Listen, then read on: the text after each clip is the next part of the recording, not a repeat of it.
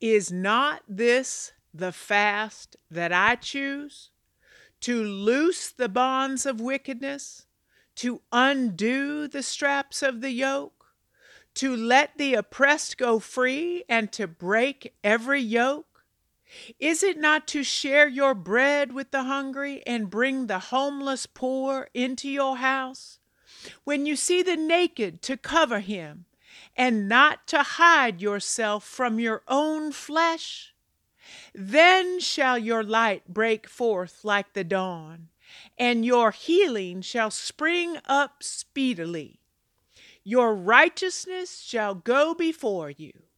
The glory of the Lord shall be your rear guard.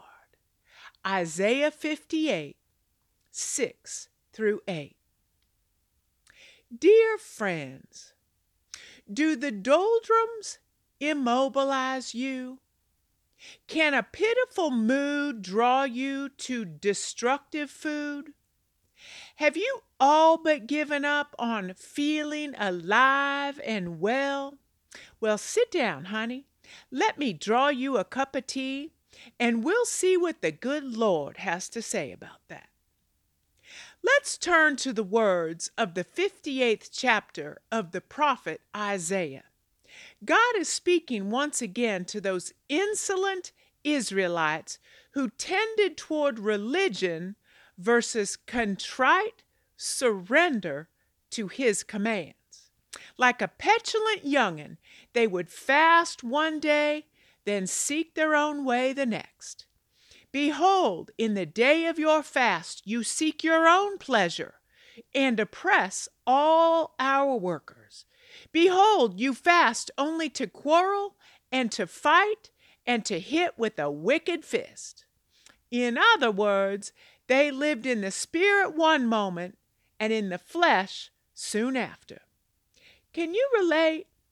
They were whining to the Lord about why he wasn't answering their prayers when they'd been so faithful to fast. Well, don't ask God something if you don't want an honest response. Go read Isaiah 58, 6 through 12 right now. I'll go reheat the teapot while you're reading.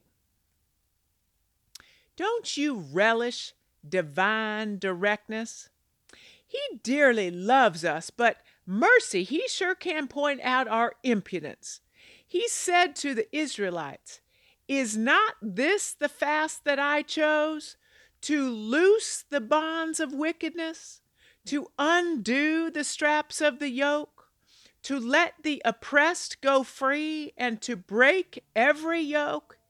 Is it not to share your bread with the hungry and bring the homeless poor into your house?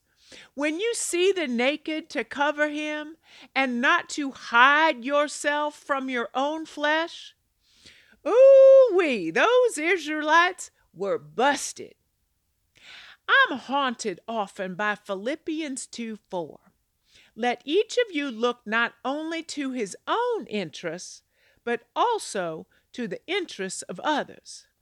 But what in the world does all this have to do with feeling dowdy and defeated in your fitness?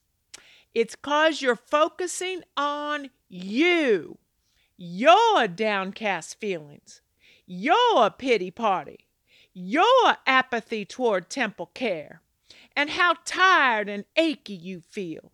But what if you surrendered yourself as a servant of the Lord to undo the straps of the yoke, to let the oppressed go free? Let's stop here for a moment and consider. Who do you know who also struggles with eating healthfully and walking regularly? You've commiserated often over your shared sluggishness. So why have you not loosed the bond of lethargy and undone the strap of apathy? You can't just commiserate and think anything will change. Like God prodded the Israelites, take action. It's not all about you, saints. Step up and assist the ailing. Is it not to share your bread with the hungry and bring the homeless poor into your house? When you see the naked, to cover him, and not to hide yourself from your own flesh? Quit hiding yourself from your own flesh. Many a member of the body of Christ could use a word of encouragement in tending their temple.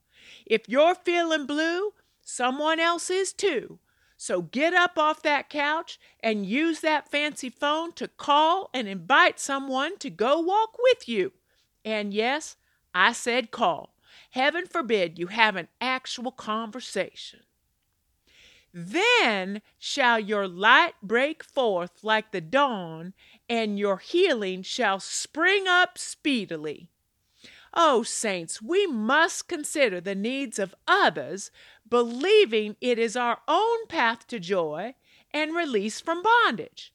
If you pour yourself out for the hungry and satisfy the desire of the afflicted, then shall your light rise in the darkness, and your gloom be as noonday. So go on now.